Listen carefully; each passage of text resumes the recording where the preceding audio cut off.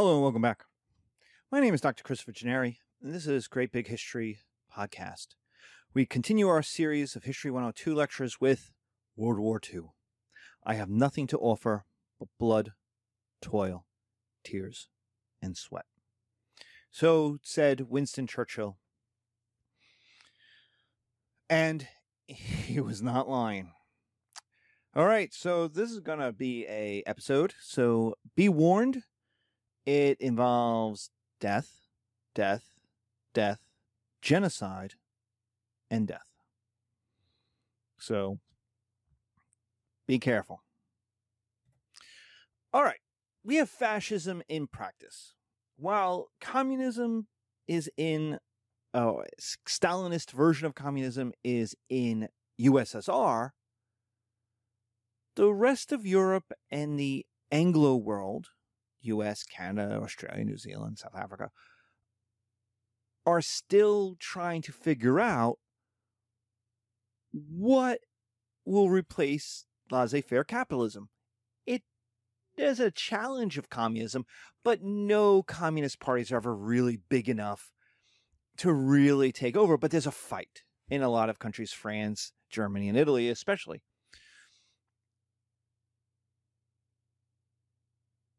What's going to win is not communism in Western Europe, in the Anglo world. And in 1923, it's Mussolini and fascism that kind of take over and get started. And so you could see that while it's fascism in practice 1929, 1939, we have to kind of start earlier because Mussolini is a result not of the Great Depression, but of the 20s depression, of the depression after World War I.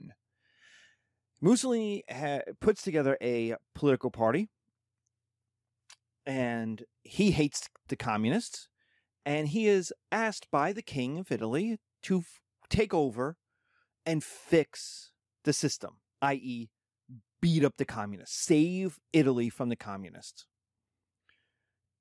And so that's exactly what he does. His fascisti, what becomes known as the Fascist Party, attacks their political opponents, rounding up commies.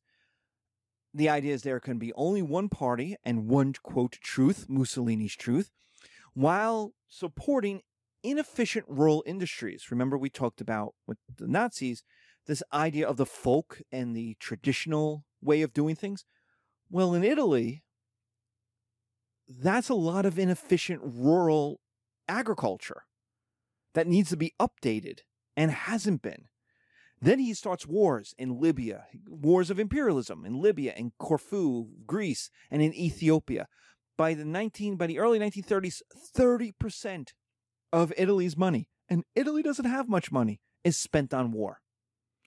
Is Mussolini successful? He beats up commies, which was his job. He runs Italy. But Italy is like USA in 1812 economically. It's 2% of the world manufacturing. Hemingway thought so little of Mussolini, he called him the biggest bluff in Europe. He talks big, and he has no ability to follow through on it. And this will be true. Time and again, he's Hitler's kind of only friend in Europe. And time and again, Hitler just kind of goes, oh my God, if I didn't have these damn Italians, I could conquer the world. Like, Mussolini keeps kind of like not ruining, but he's the fly in the soup for the Nazis. He's the +1, and it's like, oh, you're more trouble than you're worth. In Spain is also going to end up with a fascist government, and in 1931, liberal groups, it's an interesting thing.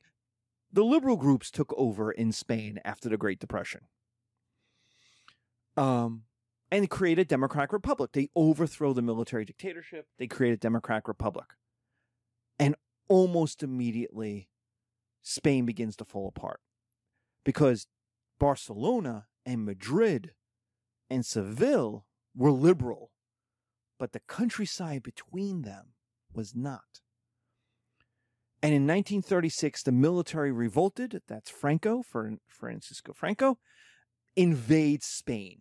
So this is not this is the opposite of Italy, where Italy invaded countries to create colonies. This is the colonial army invading Spain to take it over. Something, ironically, that the army of France will do in the Algerian War in the 60s. So there's a military revolt in Africa. Franco invades Spain from Morocco, and immediately the war becomes, the Spanish Civil War becomes the fight between communism and fascism. Germany and Italy help Franco. They give him money, they give him aid, they send tanks, they send advisors. And the Soviet Union does the same thing. And so while the Spanish liberals were not communists, for the most part, the only liberals willing to help them wasn't the British, it wasn't the French, it was Stalin and the Soviet communists. Now, why? Well, because he doesn't want the fascists to win. Why? Because fascists are anti-communist. He knows that if fascism takes over Europe, he is eventually on the menu. That fascism will eventually invade the Soviet Union. So he is trying to rebuild the Soviet Union to prepare for that invasion. He has, I think it's the 10-year speech. We have 10 years to catch up. And he's almost exactly correct. So the Spanish Civil War becomes this World War II prelude. It's got two famous images come out of the war. There's Guernica by Picasso, which is the mass bombing of civilians from planes. This is essentially new. This didn't really happen. Yeah, Zeppelins dropped some bombs over London in World War I, but now you're getting bombers, real planes that are dropping lots of bombs. And this is the new terrorism. That the enemy doesn't have to see you. You might not even see the enemy. You'll just hear the bomb. And it shows Guernica, which is kind of a museum is built to house Guernica in Spain. Like, you go to the museum and it's got a lot of nice stuff, but the real thing that's there for it is Guernica. And you see the destruction, the terror, the awfulness, the humans, and the screaming, the burning, the fire, the screaming of animals, of what mass bombings of civilians can do. So what the Spanish Civil War is telling us is that another world war is going to have the mass destruction of cities and the mass murder of peoples in a way World War I didn't have. Most of the deaths in World War I are soldier deaths or from deaths from famine, disease. But they're not civilians being murdered in war. Spain, the Spanish Civil War shows that if it comes to another war, civilians will be murdered in gigantic numbers. The other famous image is Robert Capa's Falling Soldier. This is a famous photo. It's so unlikely to have been photographed that there's a conspiracy theory that it's staged, it's made up. But what it really is the founding photograph of modern war correspondence that Capa and other photographers who now I'm not thinking of their names, and that's not good because they're famous, but writers like Hemingway will go to Spain to cover it as war correspondence. That this is the first war. The Spanish Civil War is the first war that the technology existed for you to learn about what was happening on the war at the time. World War I didn't, because all of the news came from the front, which meant it went through censors. So you got the government's view of what happened. Now, because cameras had gotten small, the 35 millimeter film, lenses were much faster, so that you can now take these photographs and see these images. The founding rule of being a war correspondent. Be there, be close, publish. You must get people to see your art. You must get people to see these photographs. And be a witness starts here. We'll see it through World War II. We'll see it through Vietnam. We'll see it through Afghanistan and the Iraq War. That you had to be there. You had to be with the military, but not in the military. Spain is the first war correspondent war. Fascism is going to win. It was between 1936 and 1939. The major cities are conquered. There's mass slaughter of the liberals. Fascism wins. Spain is a fascist dictatorship until 1978. And what does this show? It shows fascism is strong, communism is dangerous, and liberal democracies are cowards. Why is communism dangerous? Because they could put an army. They can get people. They can get material from the Soviet Union to Spain. They can organize. They can revolutionize the liberals in Spain and make them more radical. Fascism is strong. Communism is dangerous because it will react. But liberal democracies, the United States, France, and Britain, are cowards. None of them got involved. None of them helped the Spanish liberals, who were always waiting. Oh, sure, there's the Lincoln Brigade of a bunch of mercenaries, American volunteers who go. But that doesn't help. The American government needed to send 1 million troops. Britain, France, the United States didn't want to be involved in the war. And so fascism won. And that's going to be the story of the 30s.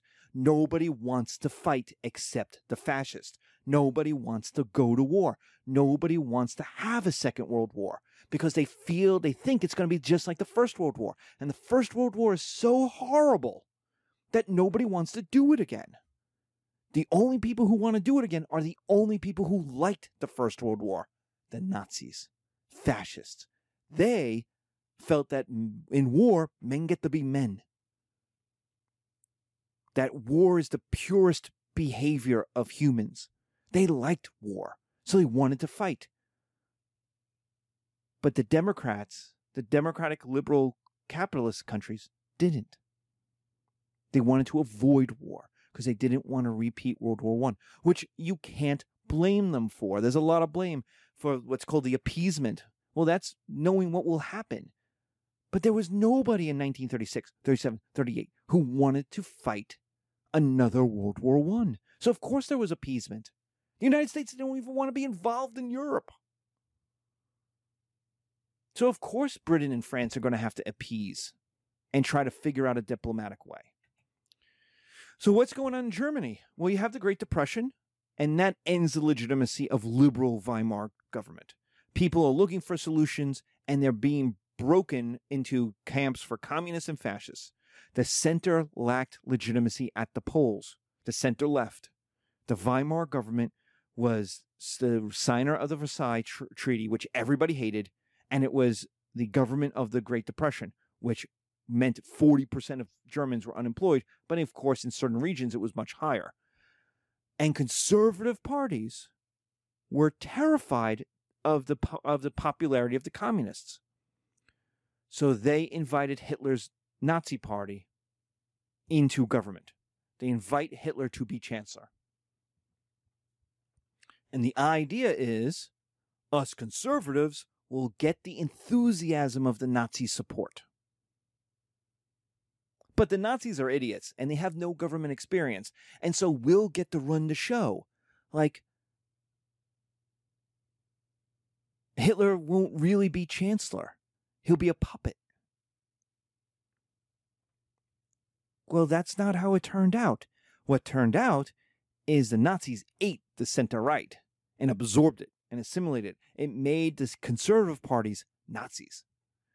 And that's what we get at Nuremberg, where you get these mass demonstrations, these mass movements. Yeah, Hitler becomes chancellor in 1933. By 1936, the German political world is Nazis. So you get attacks on social enemies, liberals, homosexuals, Jews, communists. You get concentration camps. The idea came from Britain during the Boer War in 1900. The idea was to segregate bad people from good Germans, to physically separate them. Stalin's doing it with his gulags. The United States will do it with its internment camps, but also what it did with its Native Americans, which was the reservations. A reservation is just a concentration camp without walls. That's the Gulag. Gulag is a concentration camp without walls in Siberia. The Nazis will control the media so that there's one truth. And the idea is that the culture is the real enemy. That what people believe is the real enemy, and you have to harmonize it. You have to purify it. You have to make everyone think like a Nazi. So you get the Nazi secret police, the SS military units, the idea that you must purge society of the untrustworthy, of those that are counter-revolutionaries, of those that will never be Nazis. Communists, Jews, homosexuals. You have massive displays, as we see in Triumph of the Will, at the Nuremberg, of pro-Nazi enthusiasm. The idea is to show that Nazism is big and it's popular and it's successful. And the idea is, even if it's not, it looks like it is. That Nazi propaganda is always talking about the greatness of the Nazis. Even when it fails, it's always doing something great. Parades and marches and songs, it links Nazi Germany to the traditional folk Germany. The idea that it's the Nazis that are the inheritors of by calling it the Third Reich. Right? The First Reich is the Holy Roman Empire. The Second Reich is the German Empire after 1871. So they're now the Third Reich. That means the Weimar government didn't exist. That means the governments from 1919 didn't exist. They don't matter.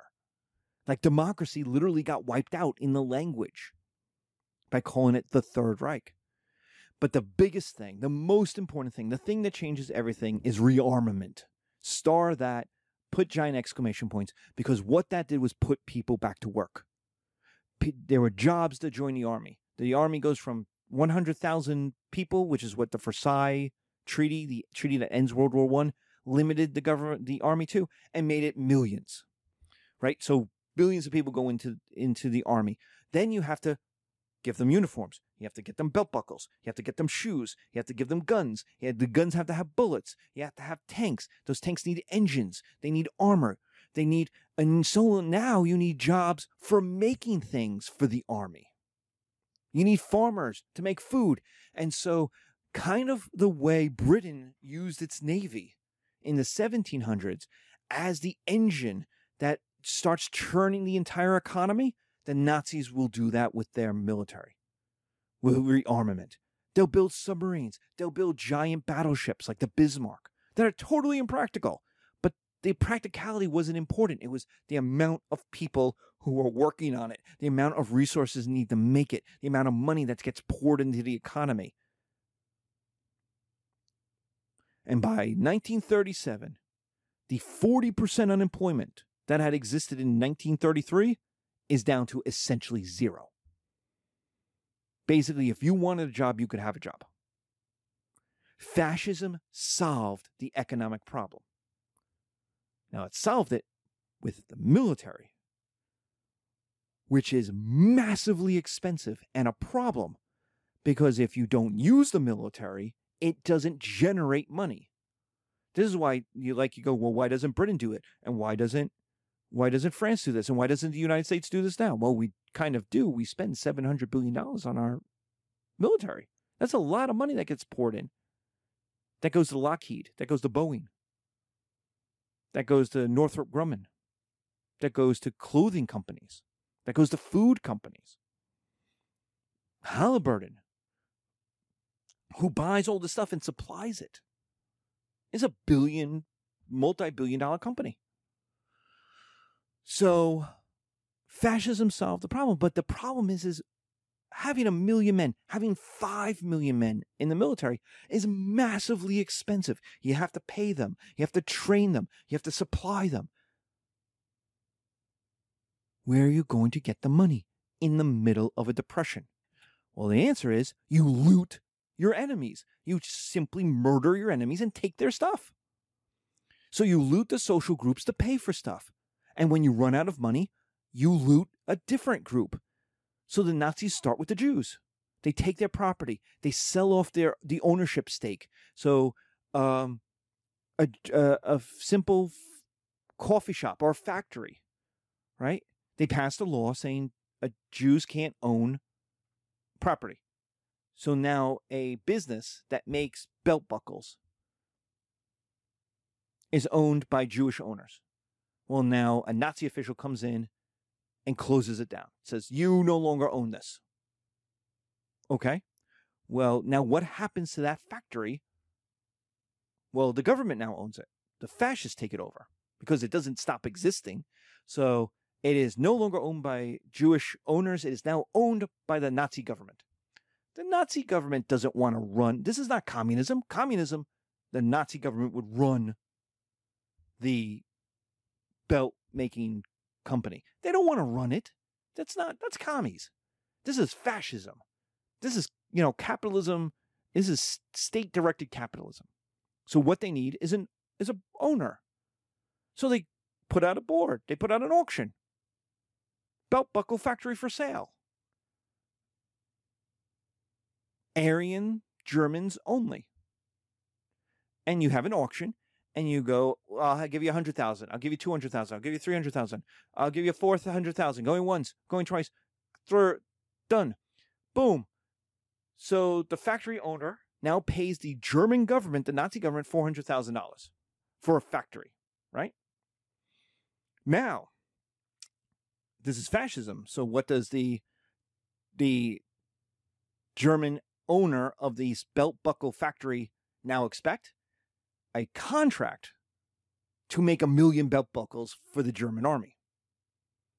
He has just paid $400,000, and now he's got contacts, and he's like, hey, I got a belt buckle company. Do you need any belt buckles? I bet you do, because you have all those guys in the military. Now, the Nazi government has made $400,000 off of nothing. It's made a $400,000 profit because it confiscated the factory from Jewish owners. The Jewish owners are either allowed, at least from 1933 to 1936, 37, allowed to leave Germany if they can. And after 1937, they begin to be put in concentration/work camps. So the Nazi government has made a profit of $400,000. What does it now do with that? It has imprisoned the Jews. It is using them as slave labor. So maybe the German owner of the belt buckle factory will now pay the Nazi government to hire slaves, Jewish slaves, to work and make belt buckles for the Nazi army. Oh.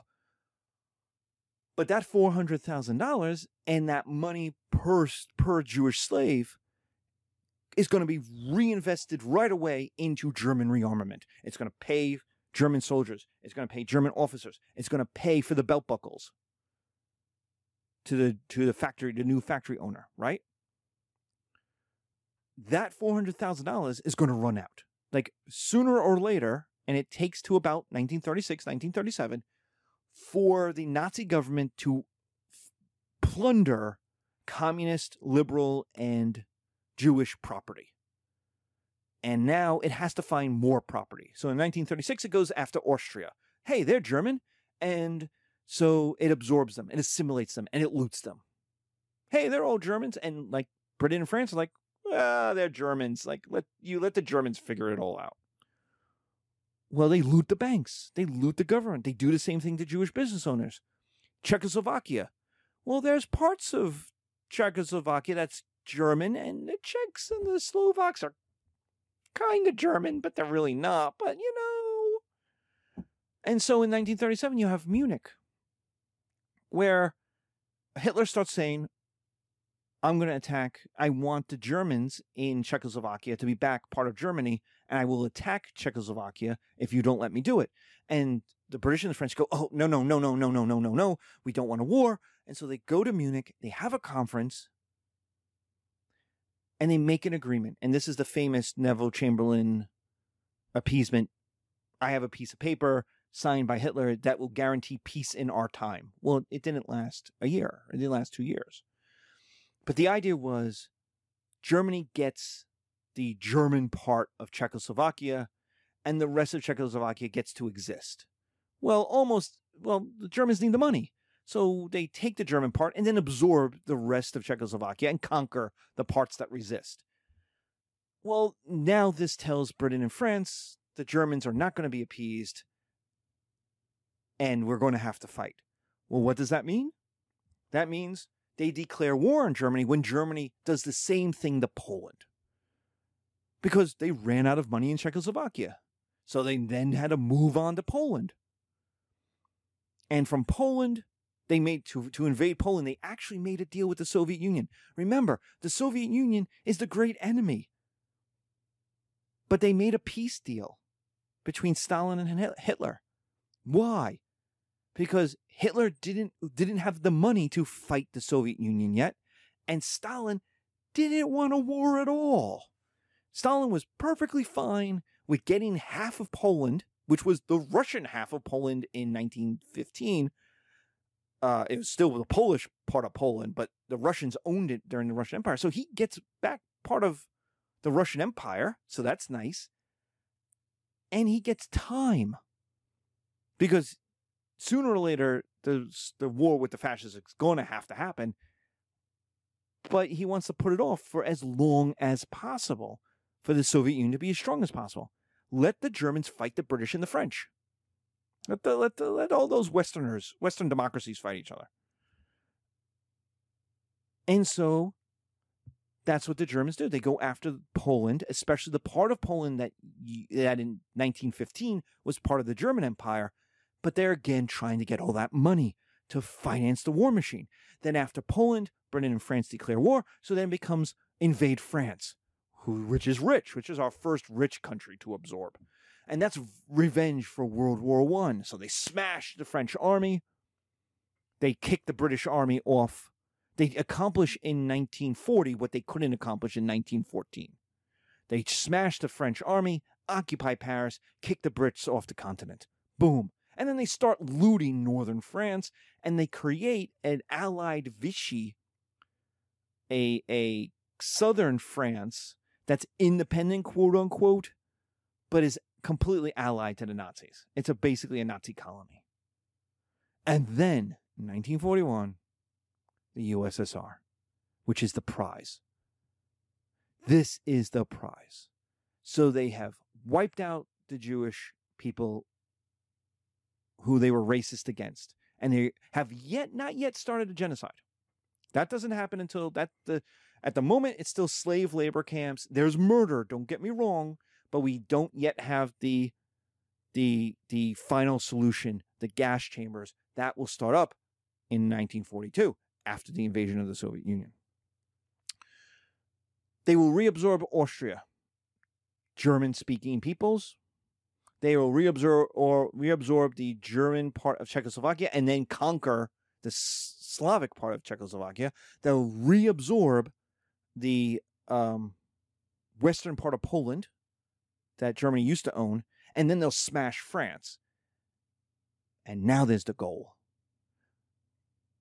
The USSR is communist. It's run by communist, quote, Jews. It's run by Slavs. And remember, Slav means slave in German. This is a good war, and the Soviet Union is so big. It's got so much stuff. This will be the final victory. This will have enough money that you can have the complete change in society. You can have everything. You can have your militarized society. You can have your bread and your bullets. You can have your women stay home and not work in factories. You can have your men in your army. You can have slave labor. There's enough Slavs to enslave. It will return Germany to the 1200s, to a noble past. And what you see is the Crusader iconography comes back. The swastika, the death's head, the Valnut. These Crusader iconographic symbols pop up again and start being used again. So it's this, not only this connection to Germany of 1914 or Germany of 1871. It's going back to medieval Germany, which is the Germany that is the Northern Crusades, the Germany that conquers and Christianizes Poland, then the Germany that invades the Baltic states, that smashes the Slavs. That Germany.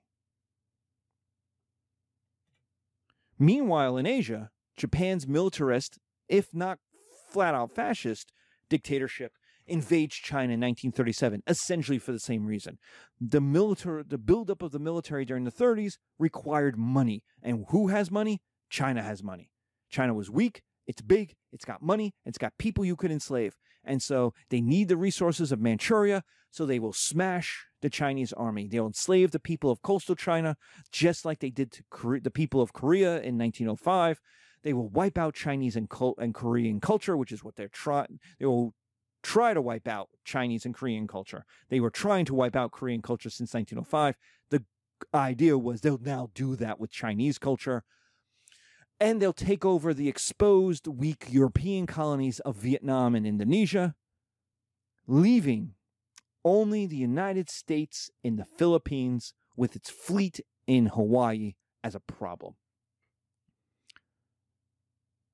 The United States, weak as it was, imperiled as it was because of the Great Depression, was still the richest country on earth. Many, many, many times wealthier, bigger than Japan. Japan was trying to conquer China, which has a massive population and is as big as the United States. Why would you want to fight both China and the United States at the same time? But that fleet is a problem because that fleet could stop the Japanese advance into Vietnam, Cambodia, Thailand, Indonesia, where the resources are, where more money is. And remember, the war machine requires. You have to take and take and take. Fascism doesn't have an end point. It just keeps requiring more because it's unsustainable. The military is not being paid for through taxes. It's not being paid for in any sustainable way. It's being paid for by conquest. So what Germany and Japan, with the Italians later on, tried to do is escape their middle power status and replace it with a violent militarist racism. And what did they accomplish? They obliterated themselves, they ruined Europe, and they created two superpowers, the USA and the USSR, with so much power that the next 50 years, until 1991, the two divided the world between them. So we have events, and I don't really want to go through them because they're famous events. We have fascism on the march from 1933 to 1943. We have the conquest of France. We have the Battle of Britain, which is our first air battle. The UK wins. There's an Iron Maiden song. There's Churchill's speech. There's never did so many owe so much to so few. In 41, Germany invades the USSR, which is the largest war fought in human history. Some 30 million people are going to die. Japan sweeps the Europeans out of Asia in 1942, by 1942, and starts talking about creating an Asia for the Asians, but it's really not. It's really an Asia for the Japanese. They need oil in Indonesia, which means destroying the USA fleet in Pearl Harbor, which happens in December 1942. In 43, the tide turns as the USSR, USA, tide turns in the USSR with Stalingrad and beating back the Russian Nazi advance. The USA invades North Africa and Italy and starts island hopping the Pacific, which means for the Japanese, every island is a last stand. And it's brutal, brutal, brutal, racist fighting. Iwo Jima, Guadalcanal, Tinian, where just the Japanese are going to fight to the last person. And the rhetoric around it is just, it becomes just as both wars, the Japanese-US war and the USSR Nazi war, become these grinding, slug, just murder. It's just murder, but it's racist. Everything about it is racism in it. It's fueled by this hatred of the other. In 1945, the Nazis had their last stand at Berlin. Hitler commits suicide. The USSR flag is raised over Berlin, and atomic bombs from US bombers are dropped on Japan. Mao survives to fight the Chinese government again. The Chinese are the victor. Technically, the Democrats, the Republican Democratic Party, the Nationalist Party is the U.S. ally and the victor. But Mao and his insurgency, his communist insurgency, who now has a friend in the Soviet Union, will survive to fight the Chinese government again. What is the result? Mass death.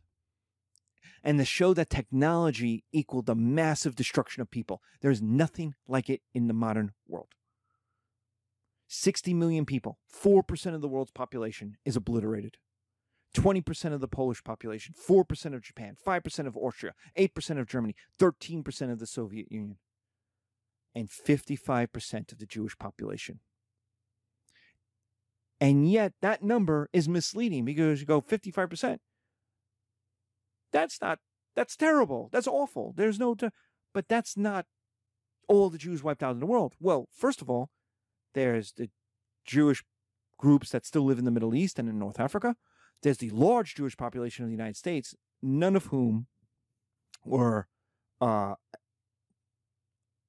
Nazi domination. But what it misses is the localities.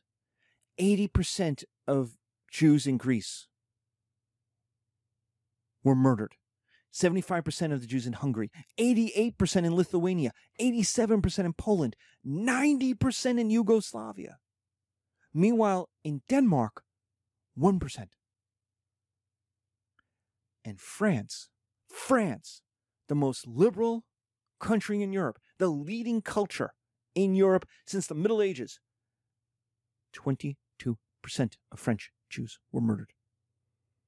Which means Zionism was right. In 1871, following the Dreyfus Affair, Zionists argued that if liberal France was this anti-Semitic, and the Dreyfus Affair basically blamed Jews for France losing the 1871 war to Prussia, Germany. They basically said, Jews aren't really French, and our defeat in war is because they sold us out to Germans. So it's the dual loyalty. They're not really loyal to France. They're loyal to Judaism. They're not really French. Well, the Zionists, the earliest Zionists say, if liberal France is anti-Semitic, is this anti-Semitic, then no place is safe for us. And we need a homeland. And they were right. They were right because France murdered 22% of its Jewish population. Not 1% like Denmark. Not less than 1% or 1% like Norway. 22%. The Shoah, later in the 60s called the Holocaust, was the systematic search for an attempted destruction of an entire ethnic group. It's different than the genocides I've talked about in 101 and in other parts of World War II. There are genocides. Milos by Athens, Carthage by Rome. And they are the destruction of the culture. Carthaginians stopped existing. This happened to the kingdom of Israel, the 10 tribes of Israel, by the Assyrians. They stopped existing. But what it wasn't was the industrialized scientific search for genocide. The goal was to wipe out every last member of this ethnic group.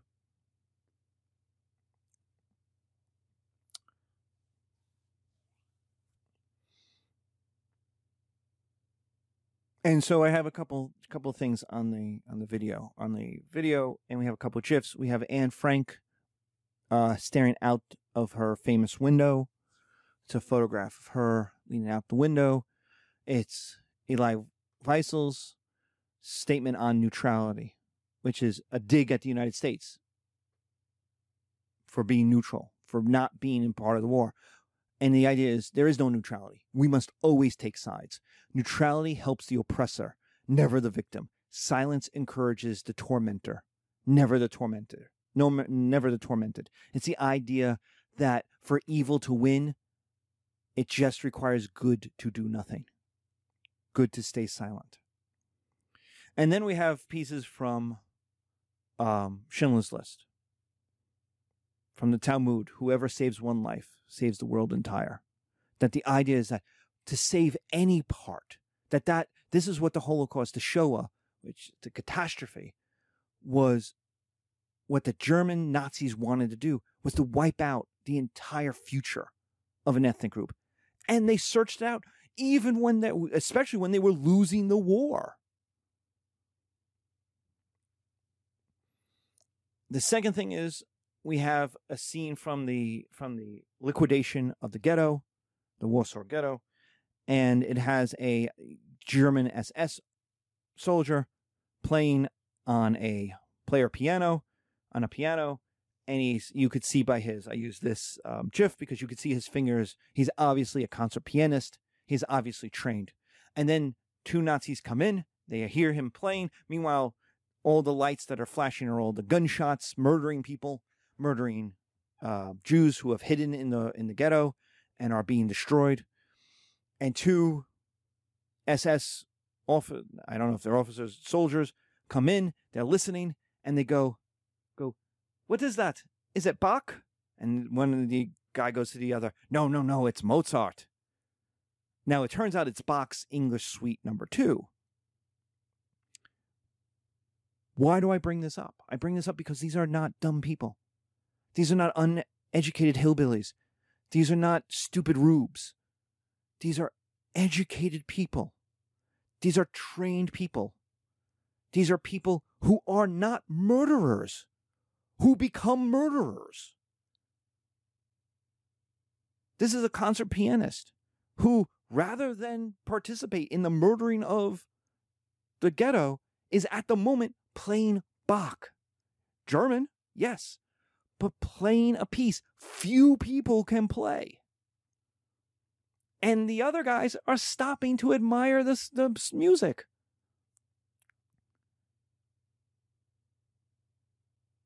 So what does this tell us? What I have shown this scene for a very long time in my classes.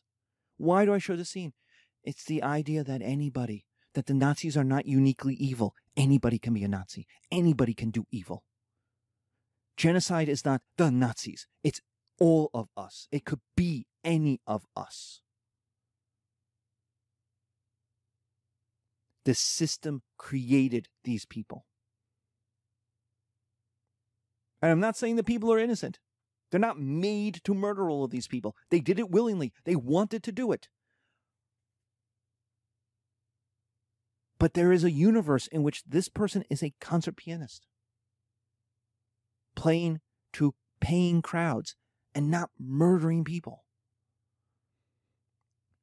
It was Nazism that made that, but any of us can become that. That's the point of this scene. These are educated people. These are civilized people.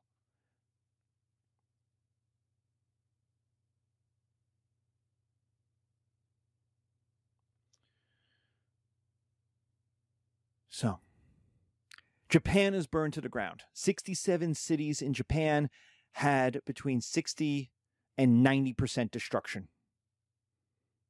The entire economy, all the social institutions are burned, literally burned. Per capita income is reduced by 50%. Foreign trade is less than 8% of 1934. And if you look at the map, and you take a second to pause it, you could see all of these towns and their equivalents to a U.S. city. Nagoya is equivalent to Los Angeles. 40% of it burned down. Toyama, Chattanooga is equal to Chattanooga. 95% of it was burned down. Osaka is Chicago, 35%. Kobe is Baltimore, 55%. So that you can look and just see what the B-29s did. They burned all of these cities. And these cities aren't like dinky little nothings. They're Chicago. They're Baltimore. They're Jacksonville. They're Los Angeles. They're New York. 40% of Tokyo burned. 57% of Cleveland burned. And all the people with it. Germany, Berlin's destroyed. Dresden is burned down. It is occupied. Every city is wrecked. The Germans are blamed for crimes of war and genocide. There is no separation of German from Nazi. They are the same in 1946. And Eastern Germany is just stripped by the USSR. The world blames the Nazis. The world blames Germany for causing this war. And the Russians go, hey, we got to rebuild the Soviet Union. We're going to take it out of Germany. And you just strip factories.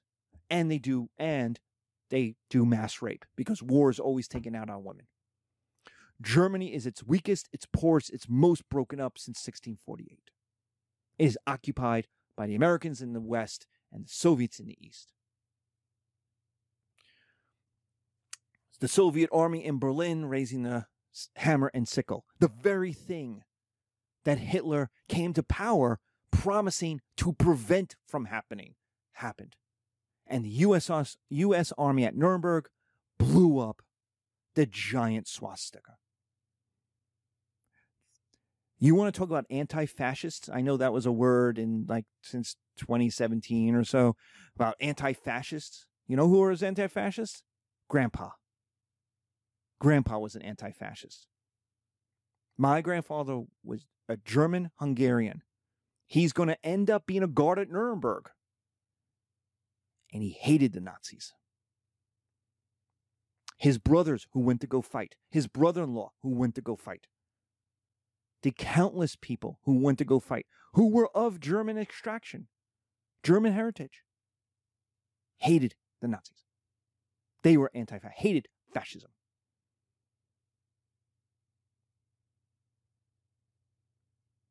You want to have an anti-fascist? Talk to your grandfather. Because he's an anti-fascist.